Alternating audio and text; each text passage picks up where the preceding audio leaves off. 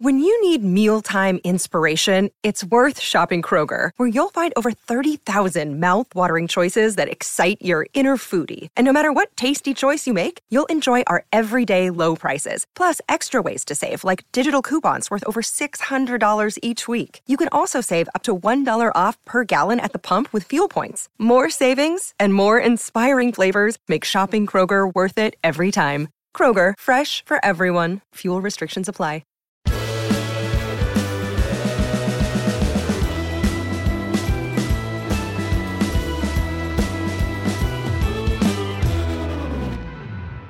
Good morning and welcome to the Talking City podcast, the Manchester City podcast from the Manchester Evening News. If you're listening to this on an audio platform, you don't recognise my voice. My name is Seb Parkinson. I am stepping in today for Joe Bray and Tyrone Marshall, who are both unavailable for various reasons. Delighted to be joined by Simon Bajkowski. And first, before we start, I do want to apologise that we are recording only on a Friday this week rather than earlier in the week due to unforeseen circumstances. As the psychic who cancelled at the pub recently said, we were unable to record earlier in the week. So we are going to bring you our review of Man City's 5-0 win against Huddersfield from the weekend, which feels like an age ago, Si. But yeah, if you just want to bring through Phil Foden and Mateo Kovacic, again, a player who's not been that standoutish for Man City this season, has starred. So Simon, yeah, just want to run through the game and review it, really.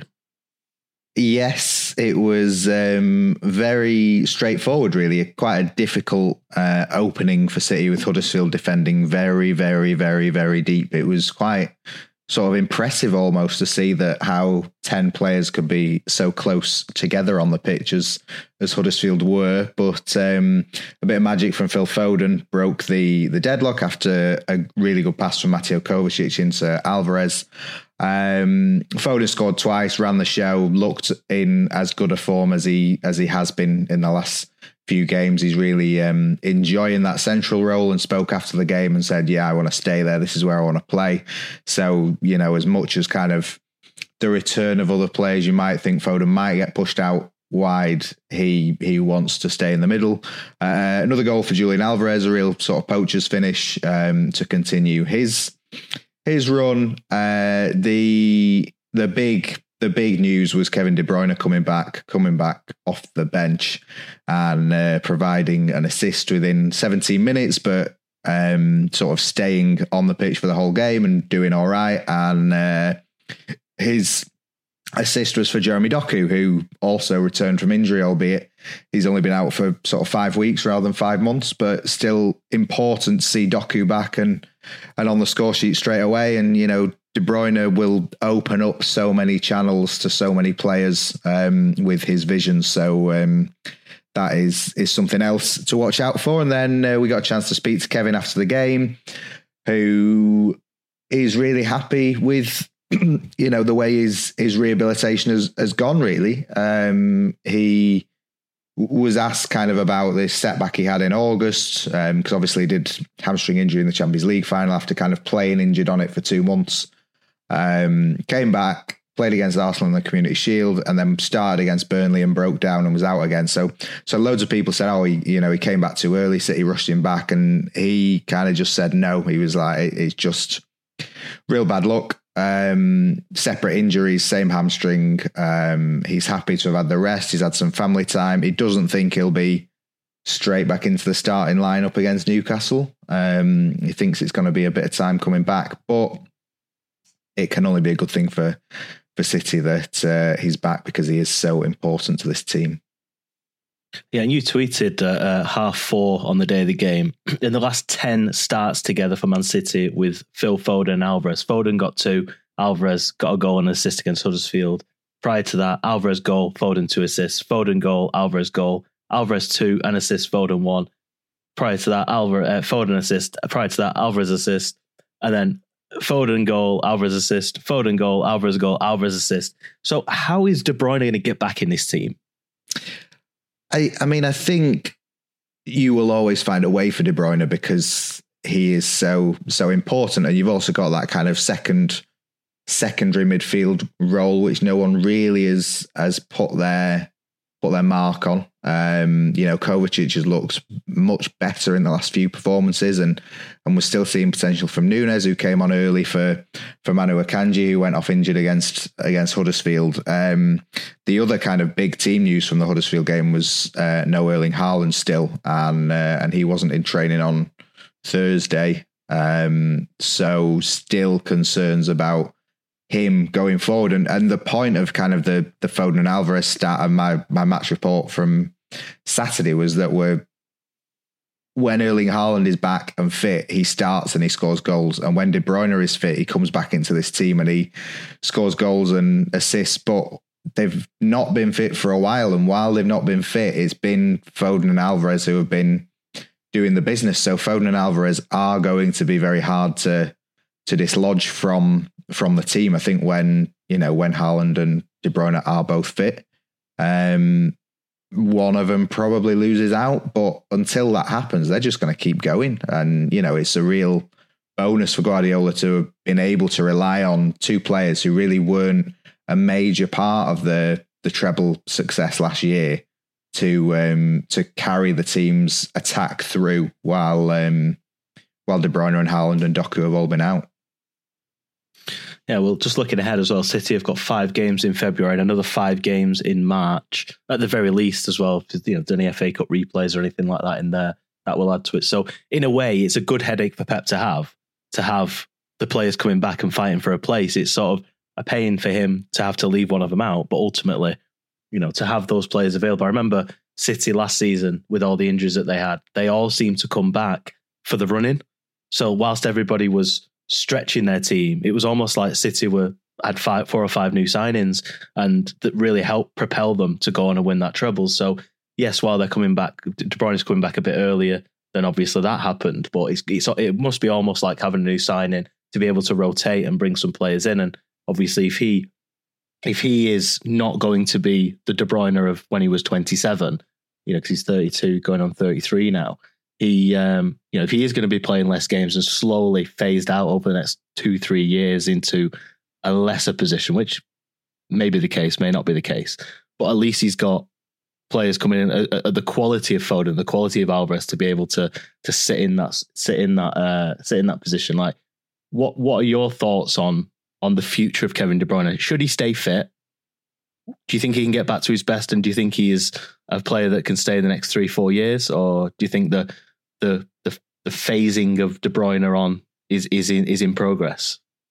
I think we saw last season kind of the dangers of writing De Bruyne off. He lost his place in the team last season, and I remember he came off the bench at Palace for 10 minutes must have been February or March, and I spoke to him after the game and sort of asked him about this sort of, maybe changing of the guard, and he was like, "Oh, I'm an old man in this game. I know how it works. If you're not on top, you kind of left behind." And those quotes kind of really picked up. And he sat down, I think, a few days later for a press conference before a Champions League game, and it was almost like people were sort of writing his obituaries, talking about like, do you still think you've got any time left at the highest level and all this? And then he showed from then on in the last few months kind of just what a player he remains. And I mean, for me, that goal he scored against Real Madrid at the Bernabeu when City were right under the cosh is one of the most important goals of the season. If he doesn't score that, I'm not sure they win the Champions League, because Real were all over them and 1-0 up, and it was such an important goal. And doing it while you're injured as well is unbelievable. So it feels it's funny because City had another Belgian who was quite good at football in Vincent Kompany, who was injured a lot and had to do a lot of comebacks and was always fighting back. And it kind of feels like De Bruyne is into that bracket now, where you associate him with injury because he's kind of had 2-3 bad ones on the bounce, really. So he's going to have to do work to, convince everyone that he can still be at the top. And when, we speak of these selection dilemmas that Guardiola has in the immediate future, they may never come because, De Bruyne might not stay fit for the rest of the season. Haaland might not stay fit for the rest of the season. So if that doesn't happen, then, you know, Guardiola will have to rely on the players that he's got. But yeah, in the longer term, you know, I think De Bruyne's contract is till the end of 2025 or the summer 2025. So, you know, he's an old enough man in the game to know that, you know, if he's not still contributing, then he's going to be phased out. But I think, like Kompany, I think he's got so much talent, and, you know, more so than Kompany even, but he's got phenomenal ability that nobody else has with this vision that he's got. I think he will leave City. When he leaves City, he will leave on a high, having kind of shown that he's still at a top level. I don't think we're going to see a decline of De Bruyne at City. Yeah, because I think with like Gundogan was he 32, 33 when he left, and then Sergio Aguero probably of a similar age. Pep Guardiola making that sort of memeified, we'll never replace him sort of moment. And in a way, like, I guess, you know, with Gundogan leaving, it's left a bit of a hole at City, and City is still trying to replace him of sorts. And you're seeing a lot of younger players come through, like Phil Foden. You know, he's been in that team, 4 or 5 years now. It's not like he's a kid, even though he's still only in his early 20s, realistically, or maybe into his mid-20s now. And at some point, you're sort of hoping that Phil Foden will come into that team and be the next De Bruyne or the next Gundogan type player. You know, you've still got Bernardo Silva there. Every year, it seems that he wants to move on, but he's happy when he stays. So if Pep Guardiola does extend his stay beyond the next 18 months, you know, it's almost like the rebuild really has to start now. And I guess a lot of City fans are questioning with the Premier League charges that are still sort of lingering in the background. Pep Guardiola's future, it hasn't been extended. Kevin de Bruyne contracted until 2025. Where do you see the future for Man City in the next 18 months? This could all be resolved in a matter of days when Pep Guardiola signs a new deal and De Bruyne does.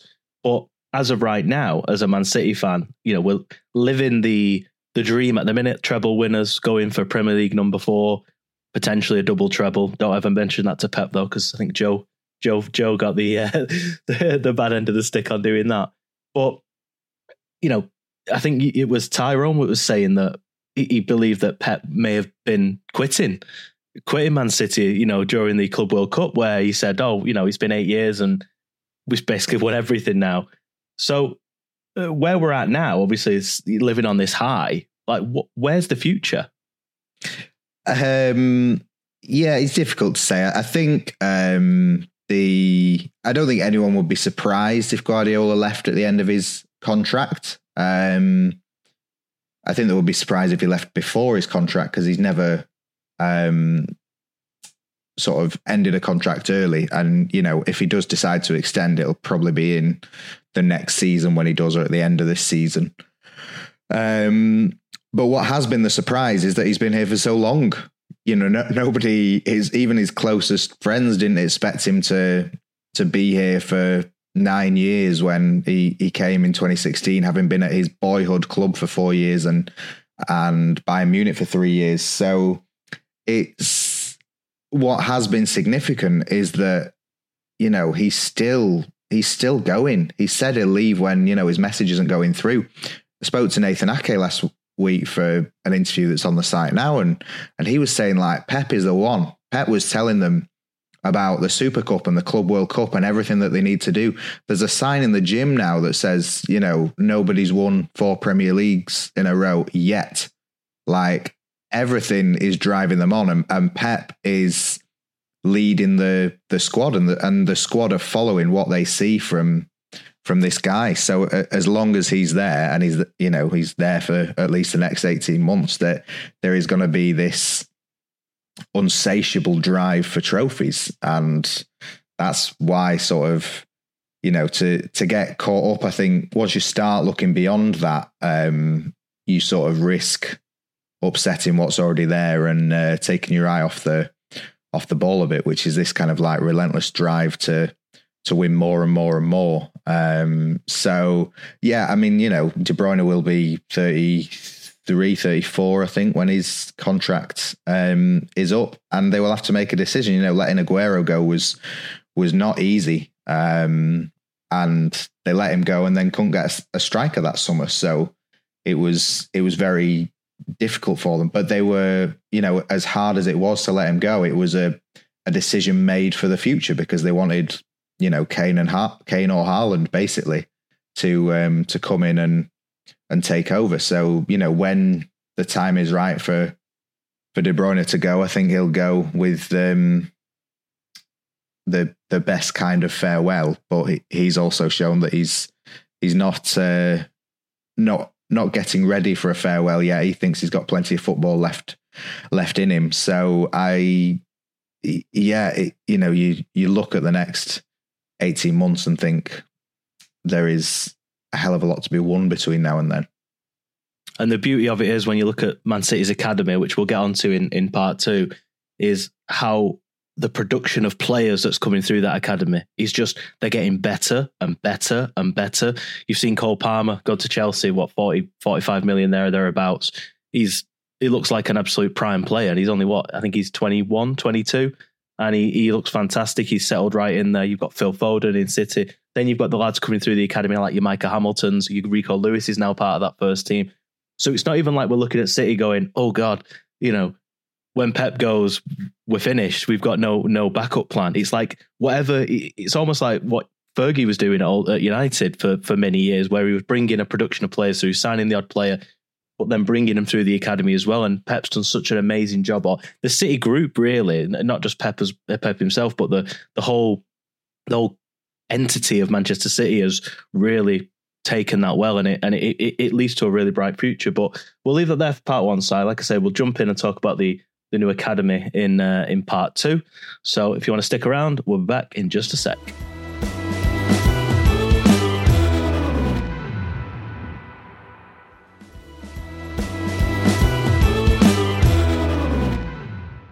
Welcome back to part 2 of the Talking City podcast. Went off a bit of a tangent there. Like to do that now and again, don't we?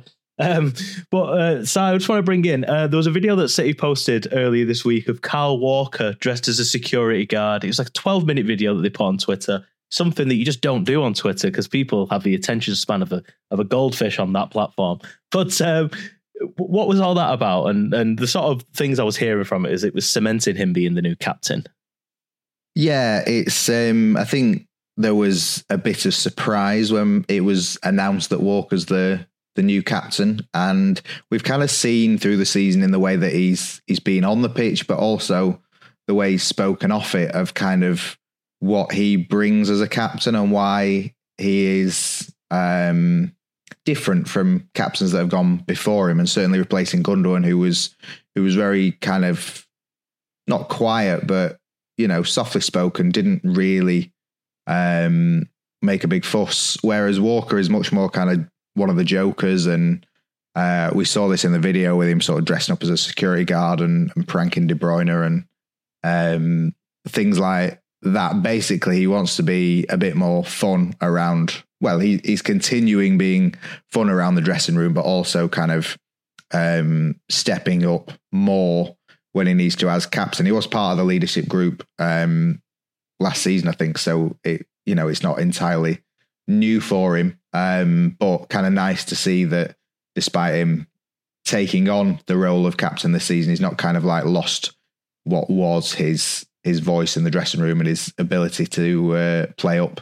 That's really good. I think a lot of people get confused about the whole captaincy thing at City, because traditionally you have a captain and a vice captain, where City have got like a captain's group, haven't they? And Kyle Walker very vociferously comes out and says, I'm not the captain, I am the current wearer of the armband, and there's a group of us, and it's like, Kyle, just say I'm the captain. We all know you're the captain. You're the. But I guess in a way it's just to try and keep everything together. But City announced this week then, and it was an exclusive from yourself, I believe. There's a new training centre being built. So what's the script?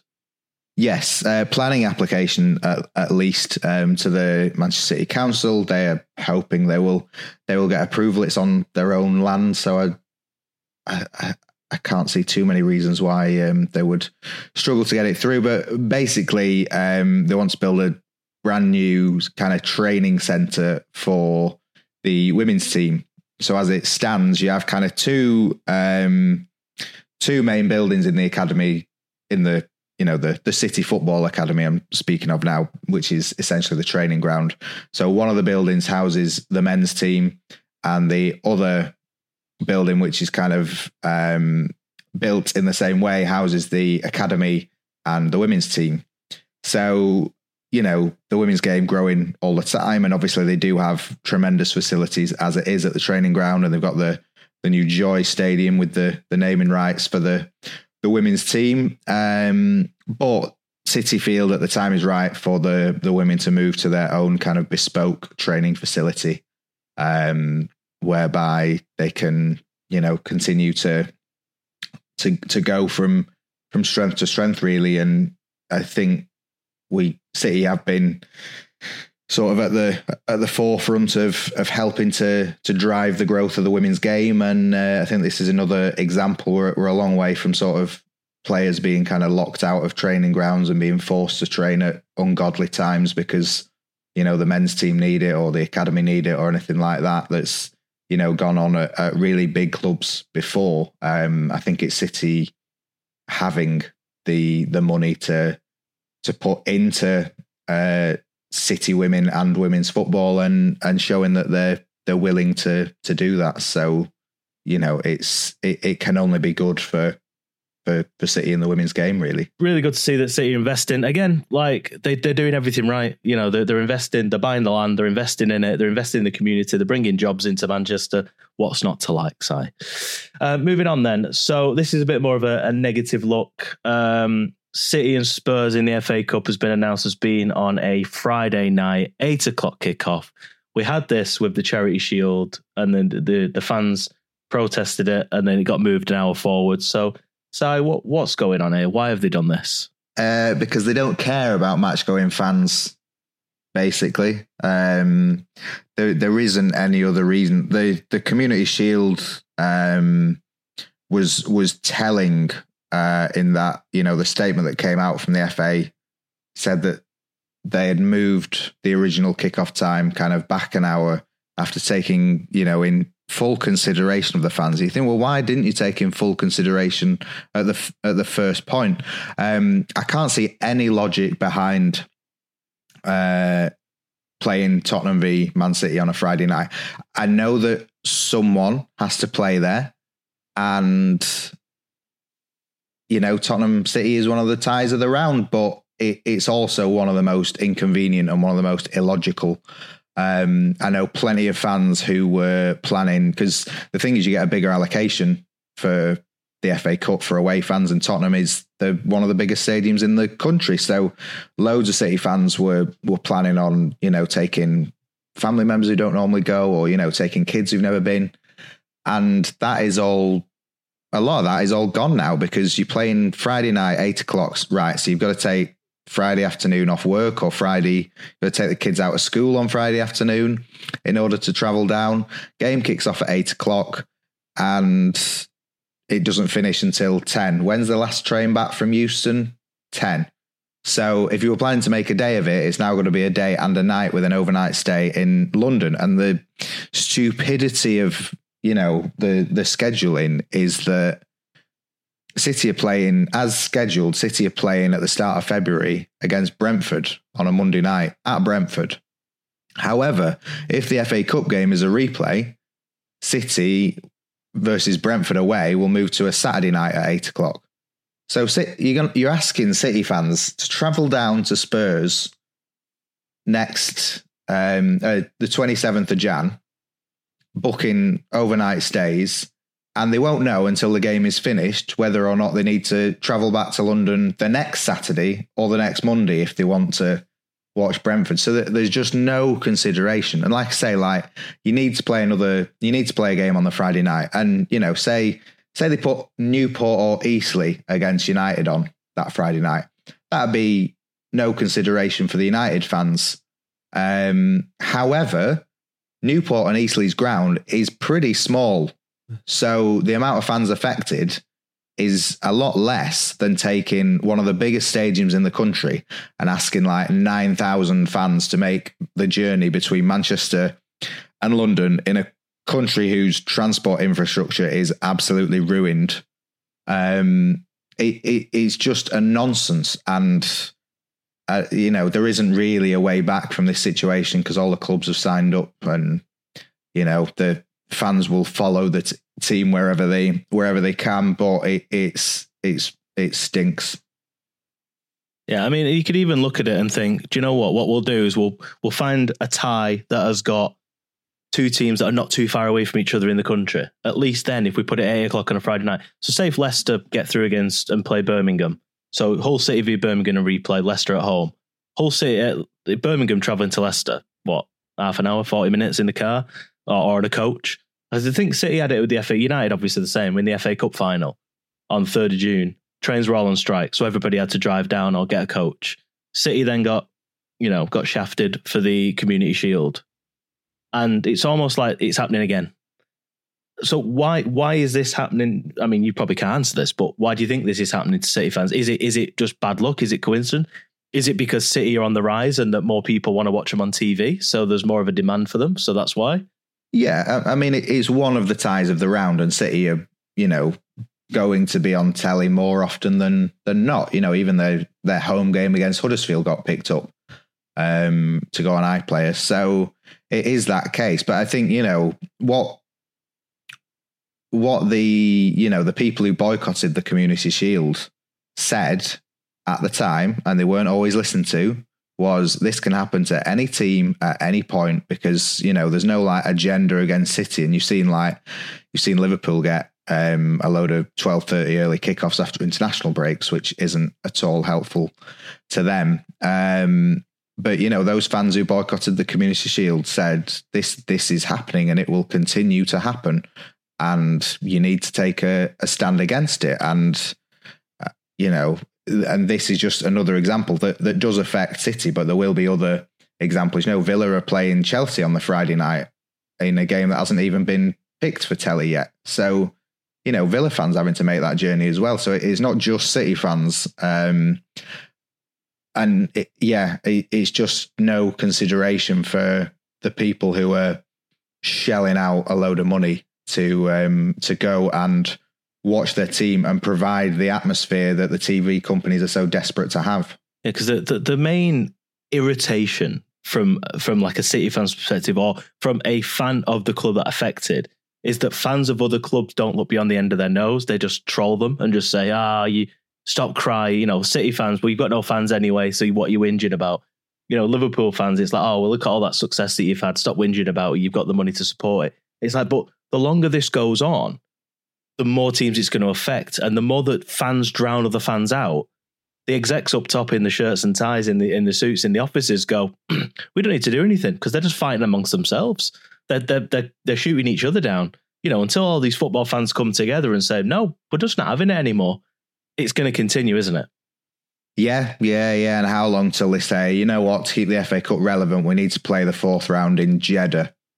So all City fans and Tottenham fans have to go out to Saudi Arabia for Friday night, and that's that. And the 5th round will be in Miami, and the 6th round will be in Sydney, and you just keep going like that. You mentioned the Super League before, like that's what everyone is trying to avoid. But the sort of the people in charge, having said after the whole Super League collapse that fans are so important to this game and we must never forget the fans. Well, they're not forgetting the fans who will sit in their homes and sort of watch on TV and give them nice fancy numbers for engaging with that content, but they are not caring one bit for the fans who've got to make the journeys. And like I say, provide the atmosphere. What's all that nonsense like football without fans is nothing? Well, you sort of think nothing of fans to expect them to sort of just put themselves out time and time and time again. And there will be some fans who take it as a badge of honor that, they take, or, they head down straight after work on Friday, make it just in time for kickoff and rock back through the front door at 4 a.m. And, what a great trip it's been, and fair play to them. But it's too much to ask kind of every fan to think like that, or to think that that's acceptable for them. Well, and the thing is, with the game growing and obviously fan base is growing, there are people around the world and around the country, more so in what we're talking about, who, so whilst you'll say, well, City fans are boycotting the game, but then they've got a full away end. It's like, but not every Man City fan nowadays, shock horror, lives in Manchester. You know, a lot of people who are from Manchester who work in London, or a lot of from Manchester who've moved to other parts of the country, and the only opportunity they get is to go and watch their team in an FA Cup when there's a bigger allocation. So whilst there is the idea that we shouldn't travel to go to that game, there are fans who, as you say, are willing to, but there are also fans who are based around the country who will. And, you know, City are getting a lot of foreign fans now. Like, you know, Man United, City fans have mocked Man United fans for it for many years, but now a lot of City fans are starting to see in their own stadium, and with social media, you're seeing pictures of people are taking pictures of other fans videoing the game and mocking them. And it's like, but you're taking a picture of them, so you're just as bad. You know, if you think that they're bad for taking a picture and videoing the game, well, you're doing the same to them. But it's just the game's so global now. You know, I think 30, 40 years ago, when it was, you know, our game, and then the Premier League was launched, and the Premier League's just gone so global now that everybody wants to come to this country to watch it. And I think we talked about it on a podcast not so long since, where British people will travel to Amsterdam and then go and watch the local teams there, or travel to somewhere in Europe that you've never heard of and go and watch the local team. And, you know, you might get some pictures and video there. So what's the difference? There isn't really a difference, but it's just, you know, the way it's perceived in this country. But just on that game, City v Spurs. So City going to Spurs is one thing on a Friday night, but City going to Spurs, to a stadium that they've never won at, against a team they've never beat in that stadium, against a team they've never scored against in that stadium. Like, it's a fascinating start. And I think Pep Guardiola was asked about it by Sky Sports after they'd won the treble, or just before they won the treble, and said, if you win the treble, what's your biggest ambition? And Pep's response was to score an away goal at Tottenham. So how actually important and actually significant could this game be for City's, you know, 4 in a row race later on in the season? Yeah, it could be massive. I think back to last season when City hosted Arsenal in the 4th round at the end of January, and Arsenal were the better team, really. But City sort of clung on and scored a goal and won the game. And not only did that kind of help them win the treble, but it's hard not to see that and think that the psychological sort of barrier that was lifted, not that there maybe was one for City, but maybe Arsenal, who were streets ahead in the league, turn up to City, don't play a full strength team by any means, but, you know, played really well. Had they got that win, I'm not sure if City come back and beat him in the Premier League, but as it was, City beat him in the FA Cup, then they went to the Emirates a few weeks later, beat him in the league, even though they weren't really the better team. And that kind of snowballed into City feeling like they could overtake Arsenal, and Arsenal feeling like City were going to overtake them because they were the better team. So the FA Cup does bleed into other competitions, and, you know, there will be wild celebrations from Guardiola when City do score at Spurs, because there has been a lot of disappointment at that stadium. It is quite unbelievable how they've managed not only to lose every game there, but also that they've failed to score, and just like they've come up with so many different ways to lose there and not score there. It is quite something. So now they get 2 goals to score at the stadium this season, and yeah, it's probably, well, it's one of the worst draws City could have in terms of the quality of the opposition. If you ask him for an FA Cup 4th round tie, you don't want Tottenham away. However, it's another one of those games, a bit like Newcastle coming up, really, where if they win it, then it will go a long way towards pointing them and them being seen in the eyes of other people as, you know, possible or probable winners of the whole competition. Yeah, it's true, because we lost, I think in the last round it was Arsenal via Liverpool, so you lost one of the big teams there. This round you've got City, Spurs, and is it Chelsea, Villa? So you're going to lose two of the favourites, basically. And, you know, if Man United can edge past Eastleigh or Newport, you know, by some miracle, then you're going to have, United are going to be looking favourable for that, especially if Tottenham managed to beat City, which on paper, based on City's results at that stadium, is sort of how you would edge it. But I think the best result for City would be an own goal, 1-0 win away, given that they can't score. But City have got that one with the training camp, haven't they, coming up? Or they might already be, they won't be there now, will they, because they're playing Newcastle. So you got that one with the training camp come up, and then they travel to Spurs. So is this City's best opportunity to beat them that they've ever had? No, because they have had a lot of big opportunities where they should have beaten them and managed to contrive to lose. But it's kind of nice the way it's worked out with players on the way back from injury like De Bruyne, that he has got that time to rest rather than risking getting more injuries in games and risking coming back too soon and getting knocks like that. And the same goes for Stones and Haaland, really. Like, City know that they have got a week in Abu Dhabi where they can, perform at their best, really, and have the best preparation for Spurs on that FA Cup weekend. And then, the rest of the schedule, which will be pretty relentless if they want to stay in every competition from then on. So I think it's a nice build up for them. And that is, the whole premise of the winter break. They could have played Brentford in this time at home, the game that was rearranged or postponed for their Club World Cup participation, but they haven't. And that is designed to give players as big a rest as possible. So, they won't have any excuses going into this Spurs game, because they should be coming into it, in good health and spirit. Brilliant. Right, well, we'll end part 2 there, and then we'll jump back in part 3. We'll talk a bit about transfers, and then we'll preview that Man City trip to St James's Park at the weekend.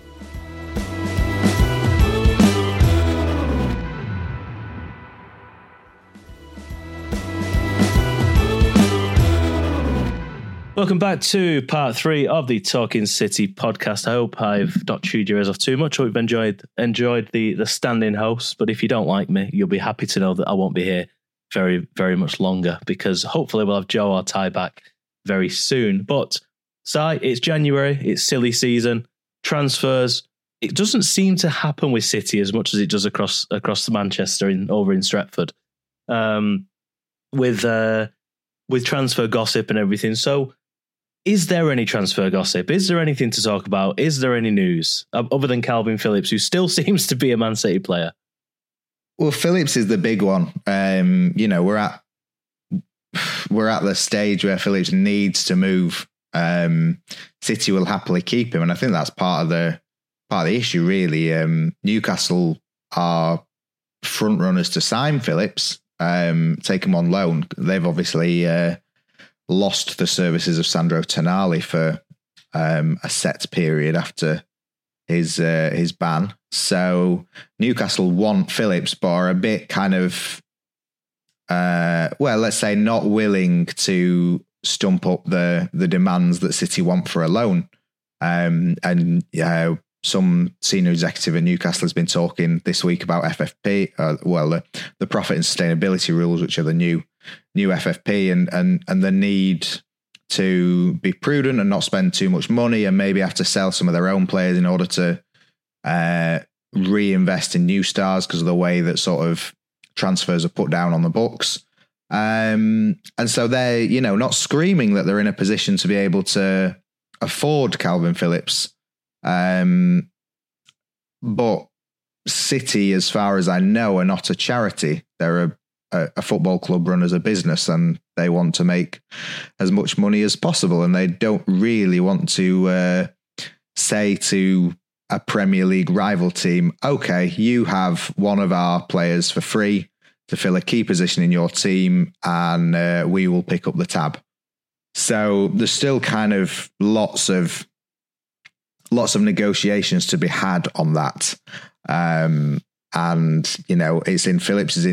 Newcastle is probably the best option for Phillips. So it's in his interest to kind of push that through. But at the same time, Newcastle need to push it through. They can't just rely on City kind of rolling over, which we know just kind of doesn't really happen under Cheeky Begiristan. So that's kind of the main sticking point at the moment. And it feels like Phillips has to move if he wants to get playing time ahead of the Euros. But at the same time, like, City aren't really fussed.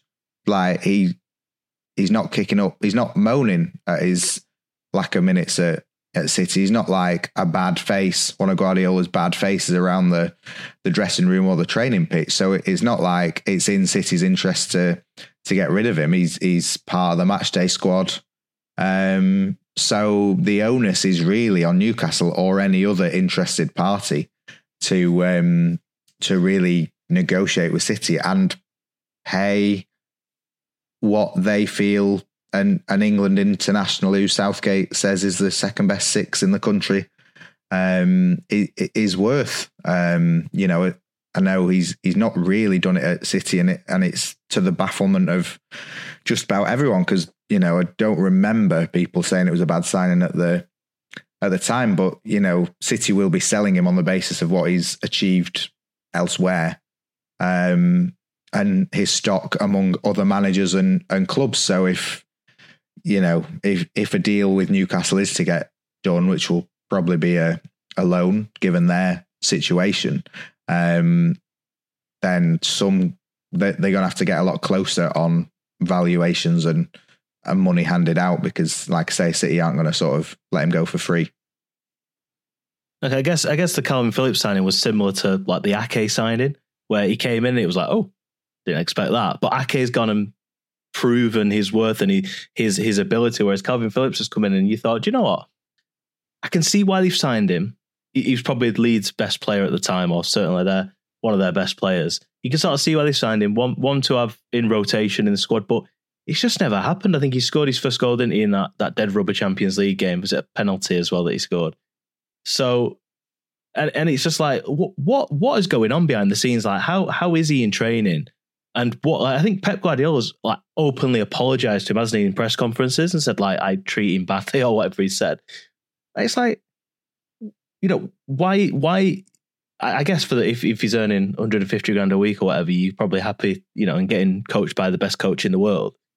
So you're not going to be too bothered. But it seems like the only transfer saga around Man City is Calvin Phillips. And he, as far as I'm aware, he's never come out and said, I want to leave. But you sort of get the impression that he just can't get in the team. Why would you want to stay? And I think, was it Juventus pulled out recently? That they were linked to him last week. And obviously City now play Newcastle. So you would imagine if he is going to go there, he'll go after the weekend, potentially. Yeah, I think so. Although I don't think it's kind of like an agreement has been made. Let's just wait until after this weekend. I think, there's still plenty of work to be done. And I think Ake was one of the players that Phillips spoke to last summer, and Grealish as well, because there are plenty of examples of players who had their first season and it didn't really go too well at City, but they were able to turn it around, whereas Phillips just hasn't. And, fair play to him in summer for saying, no, I want to stay. But it became pretty evident quite early on this season that, Pep still can't visualize a place for him in the team and is still picking other players, multiple other players ahead of him whenever there's the chance to play Phillips. So, he needs to get a deal done if he wants to play more regular football and go to the Euros, because, he's in real danger of kind of someone like Rico Lewis going ahead of him, and you've got like Cole Palmer and others coming into the England equation. So every kind of game that he sits on the bench is a game where someone else can put their case for going to the Euros ahead of him. So he needs to get it sorted. But I don't think it seems close at the minute. Yeah. So moving on to Newcastle then. We were talking about this sort of off air before. We were just sort of having a quick look through Newcastle's home record against Manchester City. And both of us were quite surprised to see that their home record is actually not very good, especially, since, let's just having a look now. So since around 2005, Newcastle have won, drumroll, 3 home games against Manchester City. And that's not 3 in like 6 games. There's been, I think there's at least 20 games here where they've played, and the most recent win was obviously the League Cup. Prior to that, loss, draw. At home. Sorry, we'll look at home. So prior to that, it was draw, loss, draw, win, loss, draw, loss, draw, loss, and then they won in 2005, and then they won the previous game in 2004, the previous game in 2003, and so on. So Newcastle's home record against Man City has been, at least in recent history, has been abysmal. So City are going up there at the weekend. Obviously, they've had this investment. It's the Saudis versus the Abu Dhabis, I guess, on paper. How does this game go, Si? Does City get revenge? I think any time someone walks away from St James's Park with 3 points, they're very happy. You know, City seems to have done it more than we remember, but Newcastle have given them, you know, a lot of good games there. And certainly last season, City went 1-0 up and kind of within a blink of an eye, they were 3-1 down. Now, you know, they fought back very well to get it to 3-3, but it's tough. And we saw, you know, Liverpool this season down to 10 men, losing in injury time until Darwin Núñez turns it round for them. Arsenal went there as leaders, lost. So it's very, very difficult for teams. Chelsea losing as well, and United, I think. So any City victory will be seen as a major win. It will be seen kind of less emphatically maybe by Newcastle fans who know that, you know, Newcastle are missing a lot of players. They've got a hell of a lot of players out, and that's what we've kind of seen from them over the last month or so, where injuries have really taken their toll on the squad, and they sort of were in a very promising position in the Champions League and now out of Europe and out of the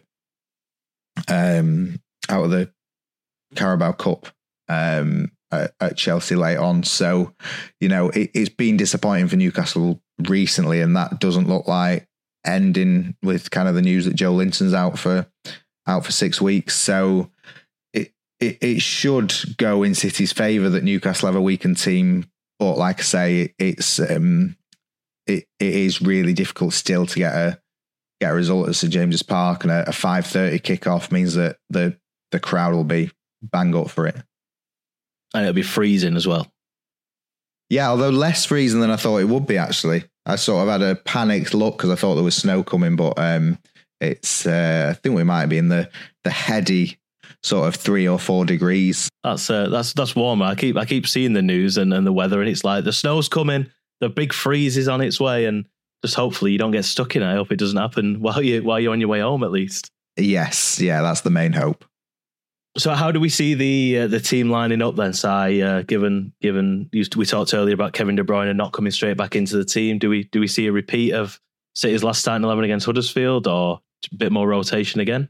Yeah, I think Akanji's a doubt after his injury. So yeah, I mean, Ederson comes back in, you would think, and then you'd have Walker and Diaz and Ake and Gvardiol probably at the back. Rodri, Foden, maybe Kovacic in there, and then Bernardo Silva back with probably Grealish and Alvarez. You know, De Bruyne said he's expecting to be on the bench. I think you would expect him to be on the bench. The other things, Oscar Bob had a very good second half against Huddersfield, but will probably be back on the bench. And then Jeremy Doku really is the sort of one that nobody's talking about, but came back from injury and back on the score sheet. We know how explosive he can be. So there's a chance he kind of ousts Grealish on the left wing. There's also a chance I've completely forgotten about someone who should be in the 11, but maybe I'll remember them later. Yeah, I think I'd still be surprised if Haaland started, and you know, there's a chance maybe that he's not in the squad. So similar to Huddersfield, with, you know, one less if Akanji isn't ready, but I think the bench will be ready to give more options than it maybe has in recent matches. Yeah, and the beauty of it for City coming up is that after Newcastle, they've got a week break, then they've got Spurs in the FA Cup. Providing that is a one-legged affair. They've then got Burnley at home, Brentford away, Everton at home, and then the Champions League away at Copenhagen, and then Chelsea at home. And Chelsea, on paper they're a force, but reality is they're rubbish this season. And then Bournemouth away before the Manchester derby on the 2nd of March. So that's a really good run of fixtures for City to bring a lot of players back and give minutes to players that are not necessarily in that starting 11, against your biggest rival type thing. And obviously the run that they've had up until this, they've had a similar. It's like the reverse fixtures. Brentford at home. Well, that was postponed, so that's that'll be later on in the season, won't it? Everton away, and then obviously the Club World Cup, which as grateful it is to win that, the opposition isn't as strong as you would get in the Premier League. That dead rubber against Red Star and Palace was probably the toughest game in that run, really. So it's good timing for these players to come back for City, and hopefully if Haaland isn't necessarily going to be needed, he might get a bit more of a rest and let that foot injury fully recover and see, get him some minutes against maybe Chelsea, Bournemouth before the visit of Manchester United. But Si, we'll end it there. We've had a good nearly an hour. You're off to the press conference now. So for anybody listening, we are recording this before the presser. So if any big stories break between now and the presser, just know that this was recorded prior to that, just to cover our backs. Yeah. And we will hopefully be back Monday, but pending availability, it may be Tuesday. But Si is always on the mic, ready to go. It may be myself. So if you hate me or you love me, well, you may hear me, you may not, but we will see. Si, I hope you've enjoyed something a bit different with myself. I hope Absolutely, I've not been too off topic. No. A lovely change. Lovely. Right. Well, great to talk to you. And it's 11:30 now, so you need to get off to the press conference. So we will catch you in a bit. Don't forget to like, subscribe, leave us a 5-star review. Don't leave us a review if it's not 5 stars. And we will catch you in the next Talking City podcast very soon.